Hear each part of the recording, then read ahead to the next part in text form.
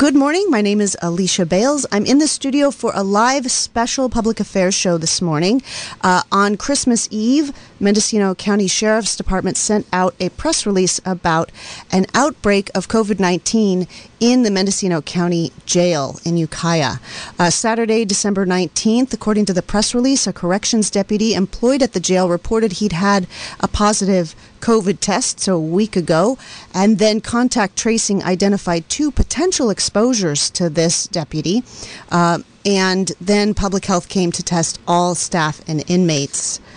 3 inmates there were a second positive test was discovered of a staff member, and then a third of another staff member on the 21st, and on the 22nd of last week, 3 inmates fell ill and were tested, and they were discovered to be positive. Their housing unit was quarantined per jail policy, and the next morning, on Wednesday of last week, another inmate in another unit was tested positive. So that housing unit was also quarantined, along with a deep cleaning of the jail. Now, public health came in and conducted full testing of all of the staff and the inmates, and by Christmas Eve on Thursday, 17 inmates had tested positive. So we're going to get the latest on the outbreak of COVID-19 at the jail. We have on the line with us Lieutenant John Bednar, who is the Public Information Officer for the Corrections in the Sheriff's Department, and Sheriff Matt Kendall is on the line. Welcome, both of you, to KZYX. Thank you so much for coming on to give the community the latest on the situation at the jail. Hey, thank you for having us, Alicia. Good morning. And John, are you there? Lieutenant Bednar? Well, so can you bring us up to date about where we are now? The last we heard was Christmas Eve, and there were 17 inmates and 5 staff. The numbers have changed, right? They have. So currently we have 15 inmates that are in custody still that have tested positive. 2 of those were released per protocols through public health. So, and as of this morning, I have 8 employees that are out testing positive with COVID. Okay. And how many staff do you have at the jail? How big of a percentage is 8 employees? 8 employees is about 1 entire shift. So I have 4 shifts of staff. I believe now I have 46 staff. Okay, so it's about a quarter of your staff there at the jail is now in isolation. And what about the inmates? You said that there were 17 inmates who have tested positive. 2 of them have been released, and now there are 15 currently incarcerated. Talk about those 2 who have been released. So I believe one he was released on bail. The other, I believe, was time served. So we worked with public health, and they arranged housing for those 2 inmates. Okay, so neither of them was released out into the community. They're both currently still in isolation. Correct. Is that down at the public health facility in South Ukiah? That's my understanding, yes. Okay. And Sheriff Kendall, you were actually one of the people who was exposed to the deputy, and you are yourself currently under quarantine. I am, and luckily I have a 2-story home, and so I stayed upstairs while my wife was downstairs. She did not like the idea of having to bring my meals up the stairs, and so she'd cook me a little supper and then go outside for a minute. I was trying to work that for all that I could, and it didn't work out so well for me. The family members of people in quarantine have a hard row to hoe, I think, when you can't go outside, or you can't, well, you've been going outside, but you can't go to the store or do any of your important errands yourself. So kudos to her for doing that heavy lifting. Yeah. So let's talk about how things unfolded at the jail. Either one of you, when did you first hear about the deputy, and what were the circumstances of his exposure? We first heard about the deputy that day that he contacted us, and correct me if I'm wrong, John. He'd been on days off, began to feel ill, got tested, and then contacted us. As soon as he knew that he had a positive. So he had already been out of work, feeling sick for a few days before the positive test. I believe that he had actually gone on his days off on his weekend and then began to feel, like he had symptoms, and so he tested. Any idea where he was exposed? No, and, one of the nice things with the PCR testing that we learned last night from Dr. Doohan is that when you do PCR or PTR testing, PCR testing, all these acronyms are a little tough for me at times. They're actually getting to the point where they can look at the DNA in the virus, and it will help us to track it to where it came from. And because of that, I think that by the time that we're done with this, we're going to get a big picture about how this flowed, and it will be really beneficial for any future things that occur like this, any outbreaks, because if we can get that big picture and we can say, ooh, this was the problem, or if we can see how it migrated through custody. We've been very, very lucky at Mendocino County that we've been 9 months into this before we had an outbreak. And so not that we're lucky that we have an outbreak. Trust me, I'm really upset about this. It's just concerning to me. But we're lucky that we're one of the last Northern California jails to have this outbreak, because we've got this roadmap of what went well and what needed to be done better from a lot of different jails, a lot from the state prison system. We learned lessons from every mistake that was made and every good idea that came up. And so it's building that roadmap for us that we need right now. All right. Well, I definitely want to talk about the sort of the bigger picture and how Mendocino County and the jail fits in with the staggering rates of infection in the state's jails and prison population. But I'd like to go back to what's happening down there on Low Gap Road right now. 17 inmates seems like a very large number of inmates. And we don't know that that's going to be all that we find, because you're still conducting testing of all of the inmates and waiting for those test results to come back. So I wonder how it went from one deputy to 17 inmates. Can you sort of give us a sense of what you've discovered about how it's spread in the jail? Well, it is in 2 locations in the jail that we've locked down. Now, the biggest portion of it is in the unsentenced side. And the unsentenced side has, we have corrections officers that show up every day for work, but we have from 5 to 25 bookings a day. And so there's 2 different types of people who are showing up at the jail, those in custody and those not in custody. And so we're not sure if it was brought in by one of those arrestees who was asymptomatic, or if it was brought in by an officer who was asymptomatic. We're just not certain on that one. And hopefully in the future, with the things that Dr. Doohan and Dr. Coram were talking about last night, we may be able to draw a picture of how this works. So the deputy who tested positive on December 19th was somebody who books people as they're coming in to custody? Well, I'm not sure what his main job was, but we have different jobs that these guys can work every night. They receive a shift assignment when they show up. Got it. Some guys booking, some guys will work custody on the floor, some guys will work as basically a roving deputy to help move inmates and things like that. And so, John, do you know if that subject had been working booking, or do you know what his assignment was? Well, like you're saying, Sheriff, everybody kind of changes jobs every day. So one day you may come in and work booking, the next you might be working out in a housing unit. So I don't recall exactly where he had been working, but I know that he had been working throughout the jail. And so it sounds like there are a lot of opportunities for contact between staff and inmates, and also obviously inmates and inmates, because they're in a congregate living facility. They all live together in very close quarters. So you're not sure if it was the deputy who brought it in, or if it had been brought in by someone who had been booked into the jail. Yeah, no, we're just not sure yet. All right, and then you found out that through contact tracing, the jail's own contact tracing, though, right? This is all before it got to public health or to the county level. So you talked with the deputy. You found out that he'd been in close contact with 2 other staff members, including yourself. And then what happened? Then we had 100% of the staff tested. and 100% of the inmates tested, or I believe 100%. We had a couple of fellows who, no, I'm not going to test. Well, but they were explained, if you don't test, then you're going to have to be in quarantine for 14 days. And most of them said, you know what, we think we'd rather have a test. We'll have the swab. And, yeah, that occurred Thursday, Saturday, Sunday.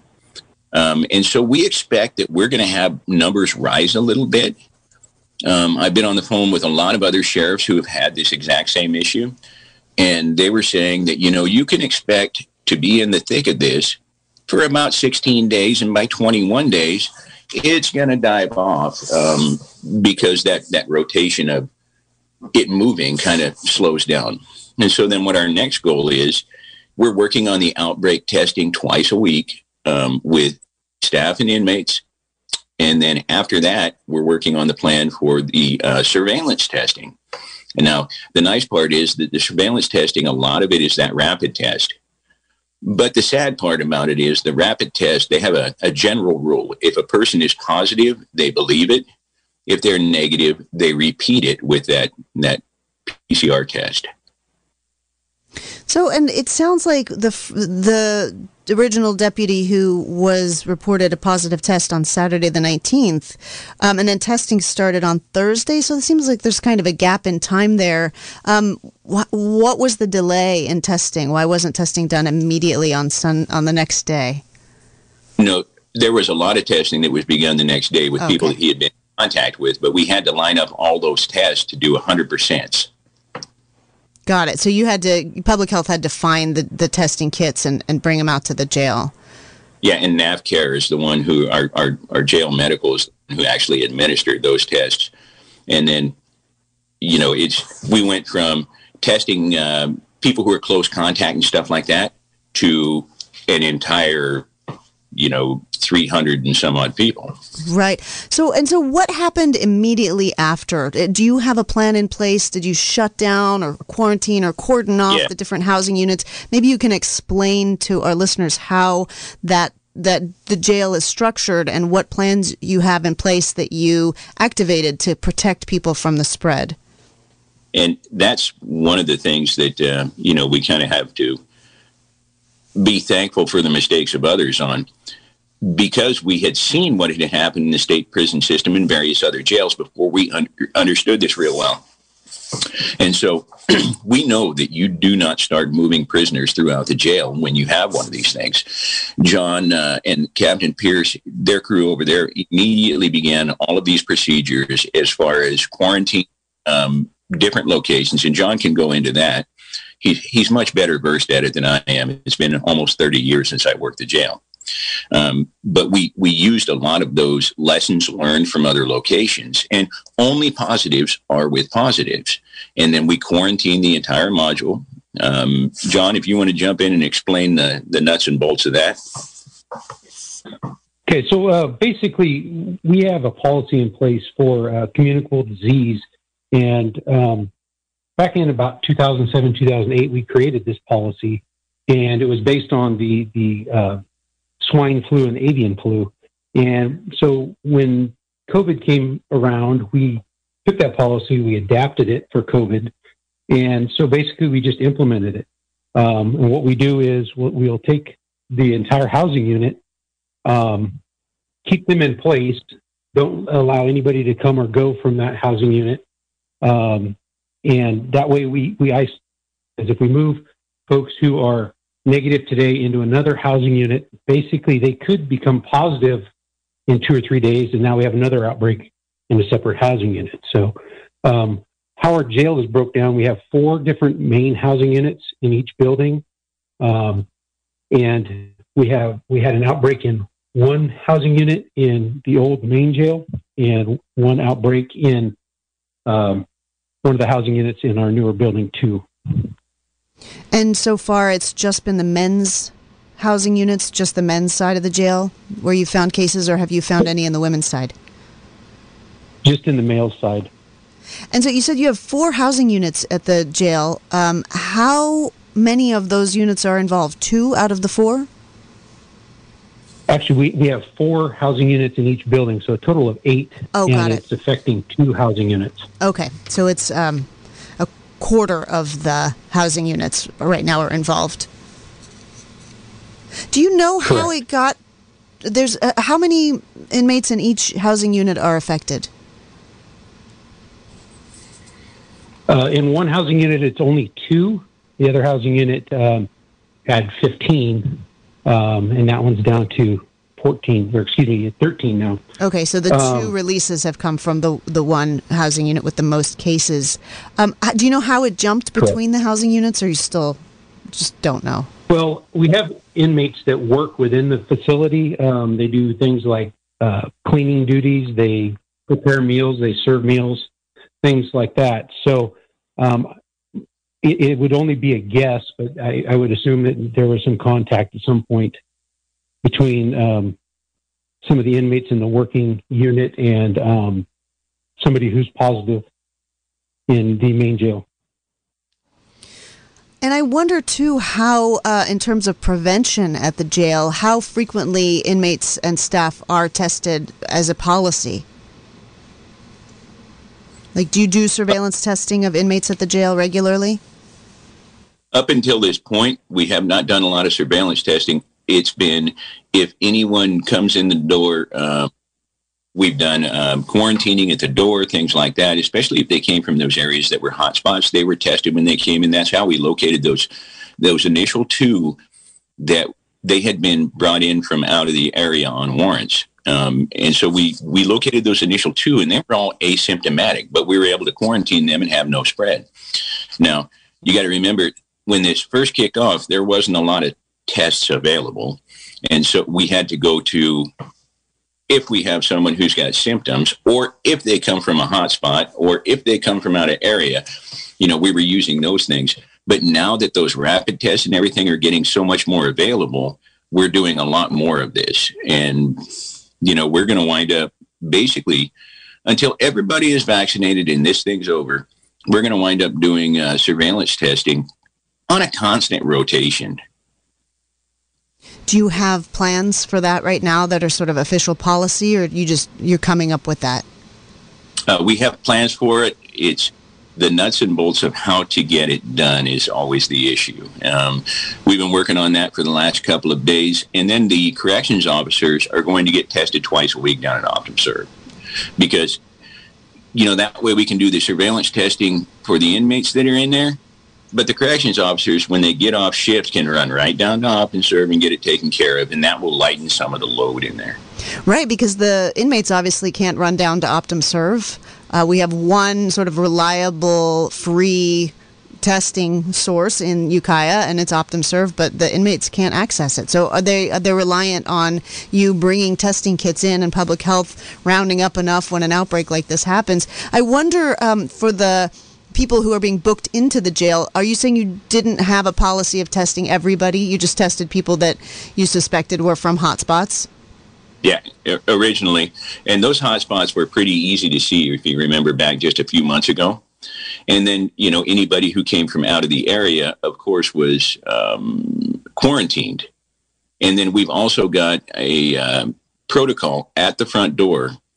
And if they hit any red flags whatsoever, and strangely enough, COVID symptoms seem to run the gamut. I mean, it's literally from almost nothing at all to, man, a person is dying. Anything that, a cold, a flu, a headache, all of these things that people would normally suffer can be a COVID symptom. And so if we hit any of those flags, of course, they were quarantined and tested. So this is Alicia Bales. I am in the studio, and on the line is Lieutenant John Bednar, who is the Public Information Officer for the Corrections Department at the County Jail, and Sheriff Matt Kendall. We're talking about the ongoing current outbreak at the Mendocino County Jail. As Sheriff Kendall said, this is our first outbreak. We've had a couple of cases at the jail over the course of the pandemic, but this is the first one where we are seeing numbers. We currently have 15 inmates in the facility who have tested positive. 8 staff members are currently in isolation, and we're waiting more test results and the expectation is that there will be more cases turned up through the testing that's currently going on right now. I wonder, Lieutenant Bednar, how are the inmates doing? Can you talk about their health conditions? Are they running the range from asymptomatic to very serious? Has anyone been hospitalized? And how are their family members able to keep tabs on their condition? Well, so far from what we've seen, we've had folks that are asymptomatic. The biggest complaints we've had were some of the inmates were complaining of slight flu-like symptoms and nausea, things like that. We have not had to hospitalize anybody. We've been quarantining them in their cells, so it makes it a little bit more difficult because we can't let them out to use the phones, things like that. So we've been a little bit more accommodating with families that call in, kind of, so we let them know what's going on and what the latest is. So it's difficult, but like I said, we just try to be more accommodating with the public when they call. And can you talk about the ages of the people? We know that significantly older people have more negative outcomes. What are the range of ages of the people who have tested positive in the jail? I don't have specific ages, but just from the persons that I know, probably. I don't know if it's my internet connection or yours, but something's cutting out here. You sound good to us. Oh, can you hear us? I've got you now. Thank you. Okay, great. All right, sorry, Lieutenant Bednar, the ages of the positives. So, just from my observations, I would say probably from the 20s up into maybe the mid 50s, as far as age range. Okay, so no elderly folks. No, we've got one that's in there that I know personally. I've known him for years, who is, in that upper range. I would say he's probably, let me think. He's probably 60s, early 60s maybe. And that subject has been moved to basically an isolation unit over at the main jail, because we are concerned about that one's age. Mm-hmm. But so far, he's been good. Good. Well, have families been calling? I've seen some concern online on social media from people who have friends and family in the facility who are very concerned about how their loved ones are doing. Have you heard a lot from families? We've heard. According to staff. Go ahead, Sheriff. That's not a COVID cough. That was my coffee going the wrong way. We've actually heard quite a bit. I've heard quite a bit, taken a lot of phone calls and whatnot regarding this. And to be honest with you, a lot of outpouring of support from the public, just basically saying, we're all with you, that type of thing. And let's face it, there are some people who get a little bit vicious when it comes to inmates. That is not appreciated by any of us. You mean the sort of, they committed a crime, they're in jail, they deserve what they get kind of attitude? Yeah, and that is not the kind of attitude that I want to see or hear. John and I both grew up in this area. We've got some buddies who, they're our friends, but they're probably not choir boys. Have they been in jail? Absolutely. But they're still my buddies. I'm friends with their parents. John's friends with their parents. We want them to be just as safe and better off when they walk out the door than when they walked in. And I'm sorry, I think that's a goal. I think it should be a goal for anybody who runs a jail. And what about the staff members? How are they doing? They're doing pretty well, but you have to remember that most of the folks who are working in here are younger, healthier people. We've got a few guys who are up there in years who have worked for a long time. We have some serious concerns for them. We don't want to get them exposed. But I would say the biggest cross section of the jail are, 20s to mid 30s, a few guys into their early 40s. All right, and so I'm curious. You said that the inmate who's in his early 60s, who you're most concerned about because of his age, has been brought into the main jail and put into an isolation facility. What kinds of facilities do you have to isolate folks? And it sounds like in the housing unit you've got the known positives quarantining together. And so, talk about that. How are you protecting the inmates who are not infected? Go ahead, John. So basically what we're trying to do is just keep the positive inmates away from the negative inmates. Some of the housing units, that's a little bit more difficult because the cells are basically open on the front. So just creating as much distance as possible. That's the biggest thing that we've tried to do from the beginning of this. Even as early as March and April, we were separating inmates in cells. So we would have 2 inmates in a 3-person cell. We were having them use the bottom bunk and the top bunk just to create as much separation as possible. And that's what we're continuing to try to do. Is there a universal masking policy in the facility right now? Yes, we do. We have everybody, when they come into the facility, they're issued facial coverings, and they're required to use those anytime they're out in common areas of the jail, such as like a day room or exercise area. So we try to enforce that as much as possible. The bad part is we get a little kickback from the inmates, so it's kind of a constant battle. But with the recent outbreak, they've kind of come to understand that it's a serious thing. So they've been wearing them a lot more frequently. You still have people moving through the jail and doing recreation and their different jobs and things like that right now, or do you have everything locked down? Just the specific housing areas that are on quarantine. But the rest of the inmates, we still have, they have rights that we need to try to uphold. So we try to get them outside and get some fresh air, and get a little bit of recreation time outside of the housing units, because it's healthy. So as long as there's no inmates that are positive in those areas, we're not really changing what we're doing in those specific housing units. Are you concerned that some of the inmates may be positive but asymptomatic? Absolutely.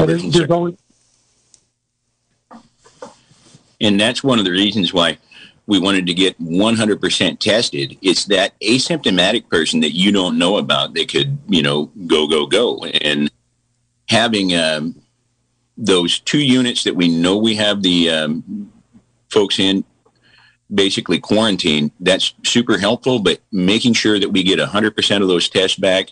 And we're thinking that we should get them. And let's see, today's Tuesday. They're going to trickle in today and tomorrow.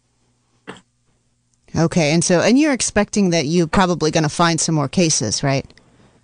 Yeah, we absolutely expect to find those asymptomatics because it seems to be more the rule and not the exception.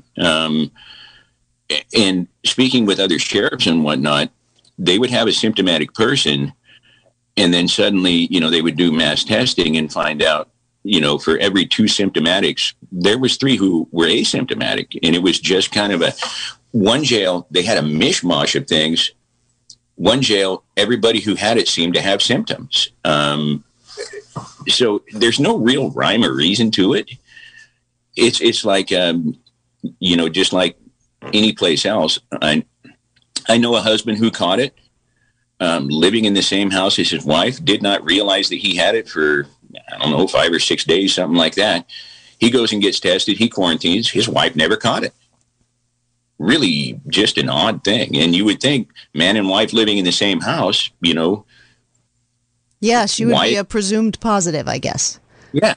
And she was. She locked down. She was presumed positive, but never came down with it. Or at least never tested positive for it. Or, she never tested positive. We'll put it that way.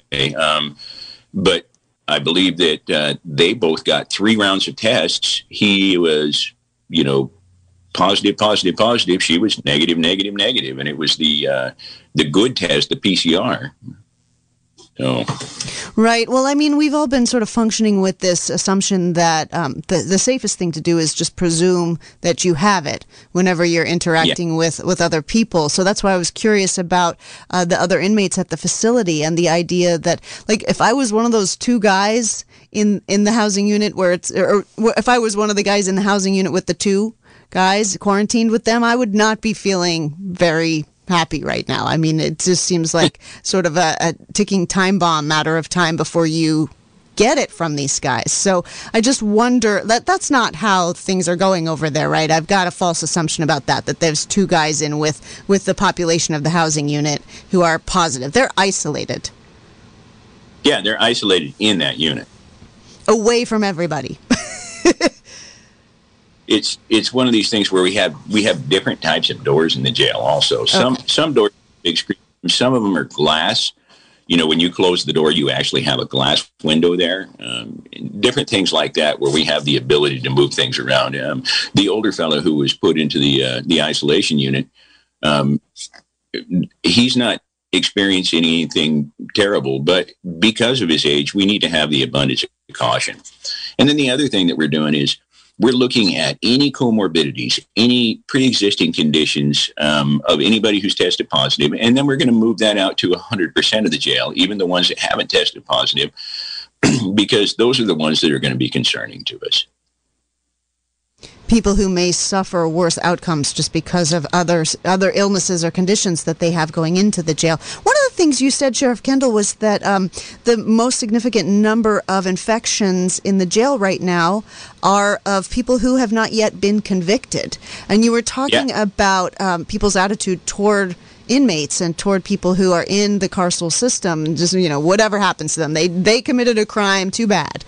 Too bad if you die of COVID in there, which is a pretty abhorrent attitude. But you're talking about people, a majority of the people who are now positive in the jail have not been convicted, but are being held before trial.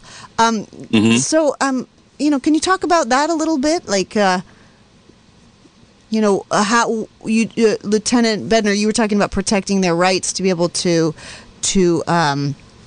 be active and go outside. And what about the rights of people who have not yet been convicted of a crime, who are in the jail and now infected with a disease that can kill people? Well, we are in a strange time. One of the things that happened was our judiciary took on that zero bail schedule. And so there's a lot of crimes that are quote unquote nonviolent crimes, and they will be released on citation. And we've met with the judges regarding this, come up with a very good plan. If there is a public safety issue, we have the ability to call a judge and explain what that public safety issue is, and the judge can assign a bail to that person. But those are only for the public safety issues. We've had a couple of guys who, stolen cars, a couple of guys who just love to steal cars. They were released on zero bail, were never booked, went out and stole another car, released again, never booked, and then went and burglarized a place and stole a bunch of firearms. Well, you rung the bell, winner, winner, you get to stay this time. So we're seeing the jail basically distilled down to people that we cannot release. And it's not up to us whether or not we release them. It's up to the judiciary. It's up to the judges. And those judges, they're all very good and conscientious people. And when they say that somebody's going to stay, it's for a reason. And that reason is almost always public safety. And, we're doing everything that we can to keep the populations low. We were having a heck of a time when the state prison system said, we will not take inmates from you. We were sitting at, correct me if I'm wrong, John, almost 50 inmates that had been sentenced to state prison. And they said, we will not accept them from you. We were receiving roughly $93 a day from the state prison system to house these inmates. We had one inmate that was between medical treatments and staff time was costing us over $6,000 a week. So, I mean, it's not equitable. I don't believe it to be real fair, but, these are the times that we're living in. So we have to do our best to make sure that we're doing the right thing. Well, and it sounds like the population at the jail is 260, right? There's about 260 inmates. Doesn't it seem like the next step, the best way to deal with this is to just get everybody in the jail vaccinated? I mean, wouldn't that solve a lot of these problems, or would it? You have to remember the jail is not a static population. The sentenced side is much more static than the unsentenced side. And, you know, the issue then comes down to, if we've got them coming through the door and rotating through, it's a 2-shot system. How do we get that second vaccination to them? And a lot of these folks, you know, they get released, they go into the wind. And I'm not sure how that would work. I'm sure that Dr. Korn and Dr. Doohan, you know, they're good, excellent people for Mendocino County. And I'm certain that they're thinking of these exact same problems as well. Now, on the sentence side, we know how long a person is going to be with us. And so I think that we can, you know, get that done, get a lot of different things can happen there. But on that other side that is not a static population, it's a little more concerning. What are the numbers there? How many people are in the population that it has been convicted versus the ones waiting for their trials? John, do you have a percentage on it? I don't have that in front of me, Sheriff. Well, Alicia, normally we run just about, I would say, 60-ish% non-convicted, and then 40%, you know, it runs 55 to 60% pretrial, and then about 40 to 45% post-trial. Okay, so more people are in pretrial than who have been convicted at trial. But what about the average kind of stay? How long are people usually there pretrial? And it sounds like the court system is rolling a little bit slower these days because of the pandemic. It is rolling slower because of the pandemic, but we have to be very grateful right now that 100% of the court system, the public defender's office, Jeff Aaron is just a good man. He's working very hard with us to get the video arraignments done, get those things done, to keep the system moving. And, you know, it's just like anything else. When you're up against the wall, everybody works together. And, you know, our numbers, they sound a little off when you've got 60%, you know, roughly pretrial and 40% post-trial. And most people would listen to this and think, well, it should be 50-50. But a lot of our post-trial go to the state prison system. They don't go into our sentence side. With AB 109, a lot of the inmates that we would have had on misdemeanor convictions for up to 365 days, now we can have prisoners in jail for 7 to 12 years. It's really kind of stood California on its ear, because county jails were not built to house a person for several years on end. Right. And have you released people who you were able to release since the beginning of the pandemic? And if so, how many folks have you released from that population? Well, we've done the 4024s, the early releases, things like that, where we have the ability to do so and where there's no public safety risk. But we have to weigh this out. And, you know, we've had people on both sides of the coin clamoring about this. Well, you should keep them for the rest of their lives. We've had some people, you know, I've received some emails and whatnot saying, oh, you should just release all the inmates. Well, my idea behind that is, why don't you call all the victims and ask them how they feel about it? Everybody seems to forget that we do have victims of these crimes. And if you start releasing some people who have a long history of not making the best choices, I think that we can probably let history be a roadmap to what the future might look like. And that's why we're constantly in this balancing act, working with the judges, working with the district attorney, the public defender.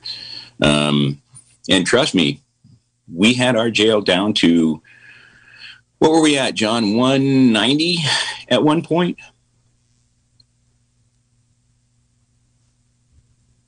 I don't know if John's still with us. Sorry. Lieutenant Bednar, are you there? Multitasking? I believe the lowest that we hit was 183. Okay. And what would a normal population be versus 183? How many folks ended up being released under your pandemic precautions?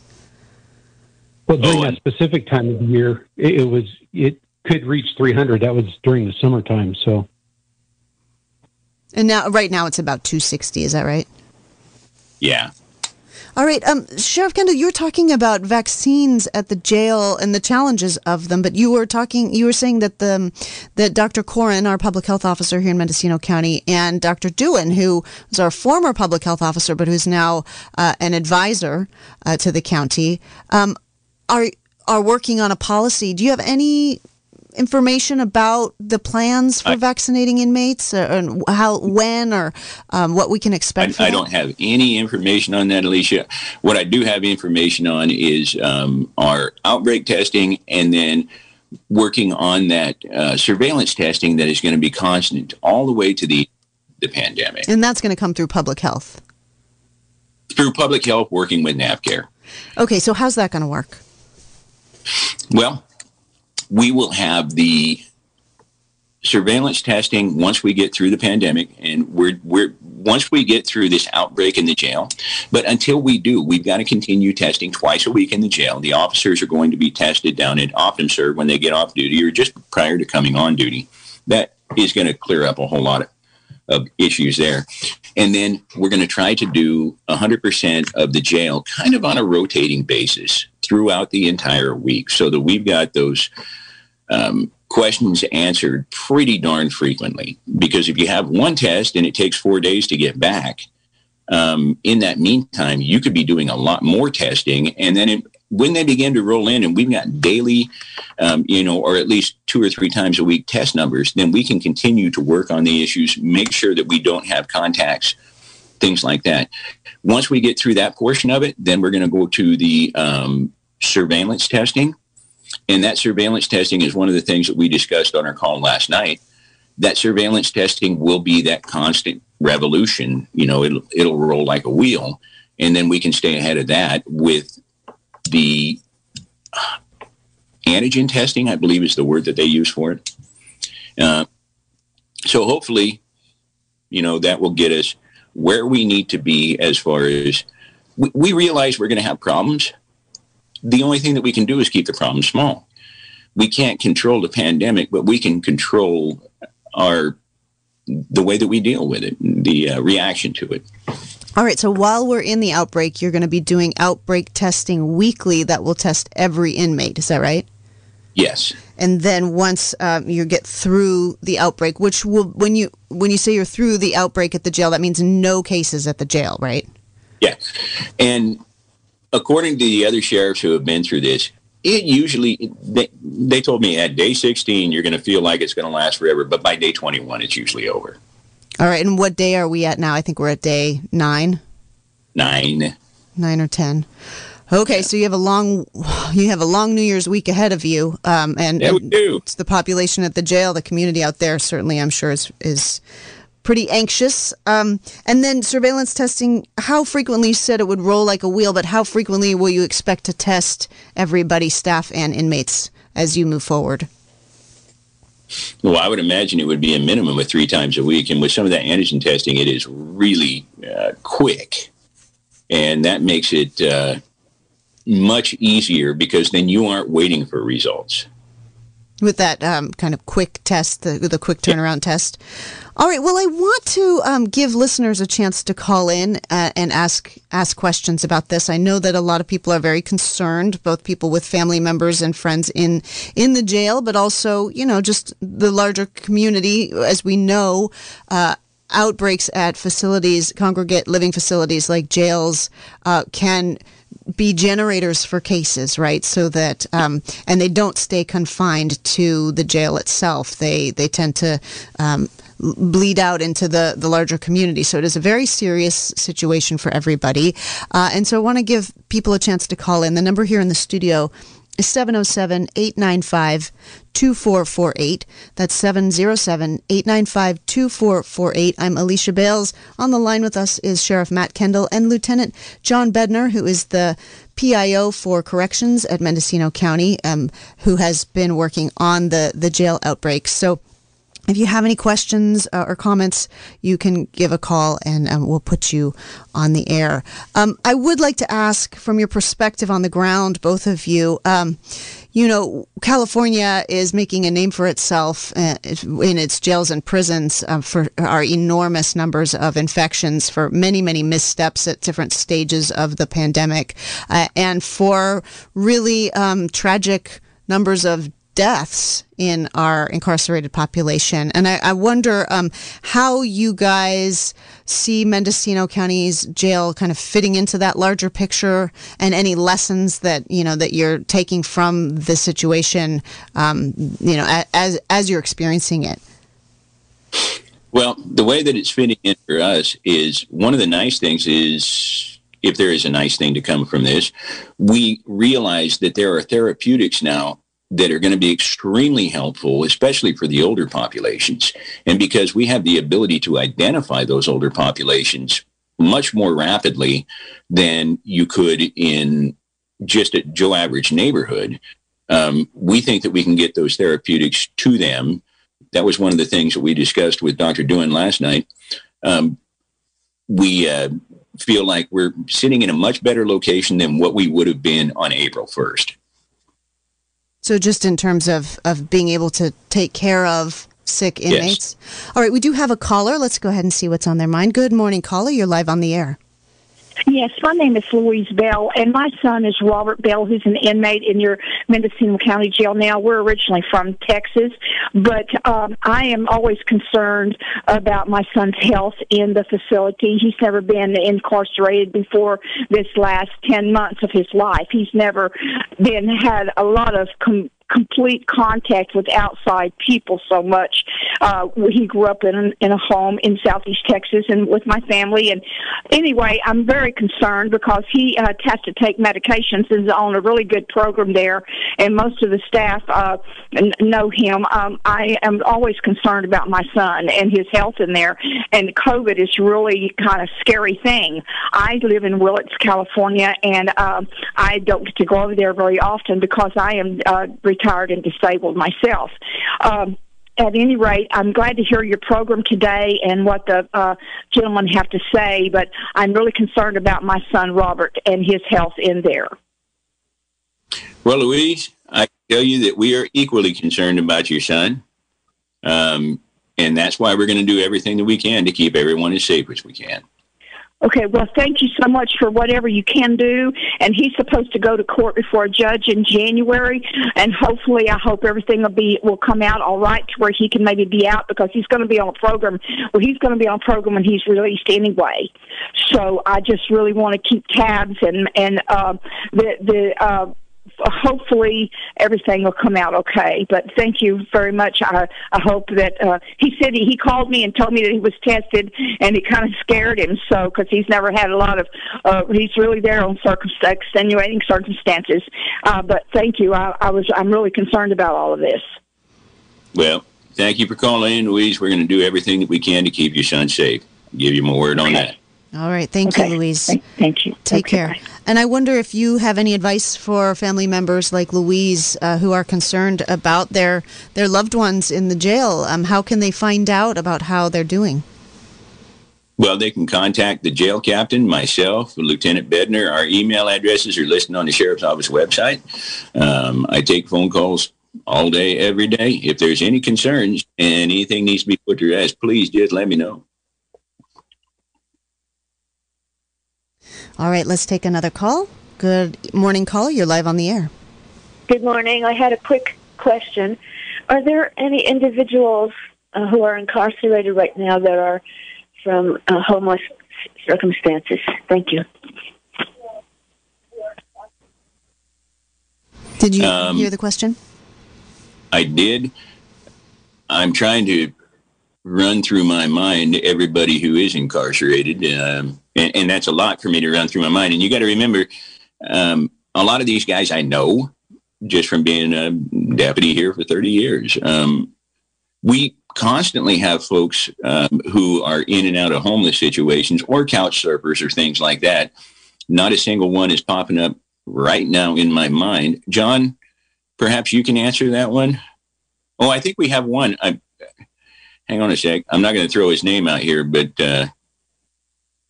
I'm pretty sure that we have at least one that I know of. There could be more. Sheriff, I'm thinking the same. There's one or maybe two individuals that I know of that could be homeless. Okay. So we're not seeing a huge proportion of the inmate population that's coming from the homeless community. No, and a lot of that, Alicia, is because with the exception of occasionally some big crime of violence, most of the things that go on in the homeless community are things that we are not booking on right now because of the $0. It's drug violations, it's some theft violations, trespassing, things like that. But it's not residential burglaries. Occasionally, we'll have some type of a serious fight or an assault with a deadly weapon. We've got one of those guys in right now who's in on absolutely assault with a deadly weapon. And I believe that he is in that homeless community. But most of the crimes that these guys would normally commit with the $0 bail, they're not going to spend much time in there. And, you know, under the old system, before AB 109, county jail had a lot of, it was built for misdemeanors. Sentence side was sentenced misdemeanors. And if you got your fourth DUI or third DUI, you might do 180 days.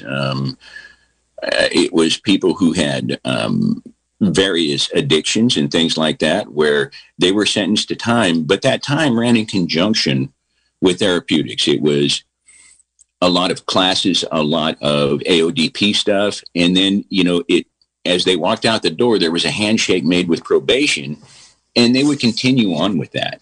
But now it's been rendered down to a lot of felony offenses where we're keeping people for a much longer time, and the misdemeanor stuff simply isn't getting the same. It's not getting dealt with the way that it was before. Misdemeanors now are mostly citations, and if you are a person with addictions and whatnot, that citation is not going to help you. If you do show up to court, the judge can say, well, you know, we would appreciate it if you would go to these classes, but if you don't, you're going to get misdemeanor warrants for your arrest, and probably not much is going to happen over that. And so at times I get extremely concerned with the issues that we've been seeing with overdose, with the issues that we've been seeing with various other things. I'm just concerned that this problem will continue to grow until such time that we reach the pinnacle of it. And I don't want to see what that's going to look like. All right, we have another call. Good morning, caller. You're live on the air. Oh, good. Thank you. I'm live right now. Yep, you're live on the air now. Okay, good. I have a question to the sheriff's office about reliability. Like, we're having to count on you right now to help with the COVID, with the sheriffs coming in and out, the inmates coming in and out. And at the same time, we've seen a rise of cartel activity in our county that just seems to go unchecked by your office. So I'm wondering how we can trust you all on these issues. And I can take my answer off air. Thank you. Okay. Did you hear the question? Yeah, I did. And the rise of cartel activity, we've been seeing this grow and grow and grow. Can you, just for those of us who aren't in the know, what do you mean by the rise of cartel activity? Well, recently we've had some major crimes of violence up. We've got missing persons from Covelo that we absolutely are cartel related, came from grow sites up there. I began dealing with a lot of extremely out of control cartel type activity, especially in the northern portion of the county. And then it spilled over into Trinity County. When it's like a balloon, when you begin pushing on it in one area, it's going to pop out in the other. And when you say cartel, do you mean organized crime? organized crime. Okay. And it is mostly, right now, what we're seeing a lot of is in the northern area. I know that Humboldt County is dealing with it. Trinity County is dealing with it. We have just seen this massive rise. And so, this year we took, I believe, over 250,000 marijuana plants, seized several firearms, and we lost, I want to say, 40 to 45 days of our season to deal with those problems due to the August complex.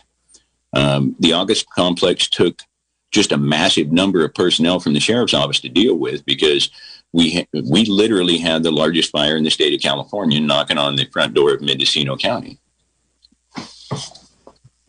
So in terms of the caller's question about reliability and trustworthiness around the response to the cartels, any response to that question? Well, we've been dealing with it for years. Not certain how you would speak in the converse of reliability. I'm not certain how to answer that question, with the exception of we're going to keep on keeping on. And a lot of this is going to deal with, I'm working with the board to get more personnel to jump on just these crimes. All right. Well, we're coming down to the end of the hour, so I think we better wrap up so that we don't get cut off. So let's go ahead and I'll invite you to sort of say anything that we didn't cover that you want to make sure gets said during this hour. And we can start with you, Sheriff Kendall, and then go to Lieutenant Bednar. Well, I just wanted to reach out and say thanks first to KZYX for helping us get this message out here. People get concerned when there isn't enough information, and you guys have always been a good partner to us getting that information out. And it doesn't matter whether it's fires or pandemics. Really appreciate the partnership with you. Public health has been absolutely wonderful. Drs. Doohan and Dr. Corrin working together with us. Becky Emery, God bless her. She's another gal who grew up in Covelo. She's put a shoulder into things because she cares about the county, because she cares about the people. And one thing that I would like to put out there and make sure that people understand, there are some people who say, well, a person's in jail, they get what they get. The fact of the matter is, we want them to walk out the door better off than what they were when they walked in. And that's a goal. And it's a goal that we've set. And keeping them safe while they're in there, very important. But making sure that their families and their loved ones know that that's what we're doing, just as important. All right. And Lieutenant Bednar? I just kind of want to echo what the sheriff said.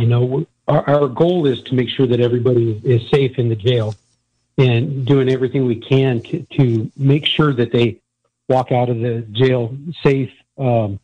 That's paramount to us. So we're going to continue working towards that. And as the sheriff said, if folks have questions, my email is on the sheriff's office website. They can shoot me an email, and I'll be more than happy to respond. Okay. And do you have a number where people can reach you? They can reach me through the... Go ahead. Go ahead. The main number that they can reach myself, Captain Pierce, or even the sheriff at is 707-463-4411. 4411. All right. Thank you very much. This has been Alicia.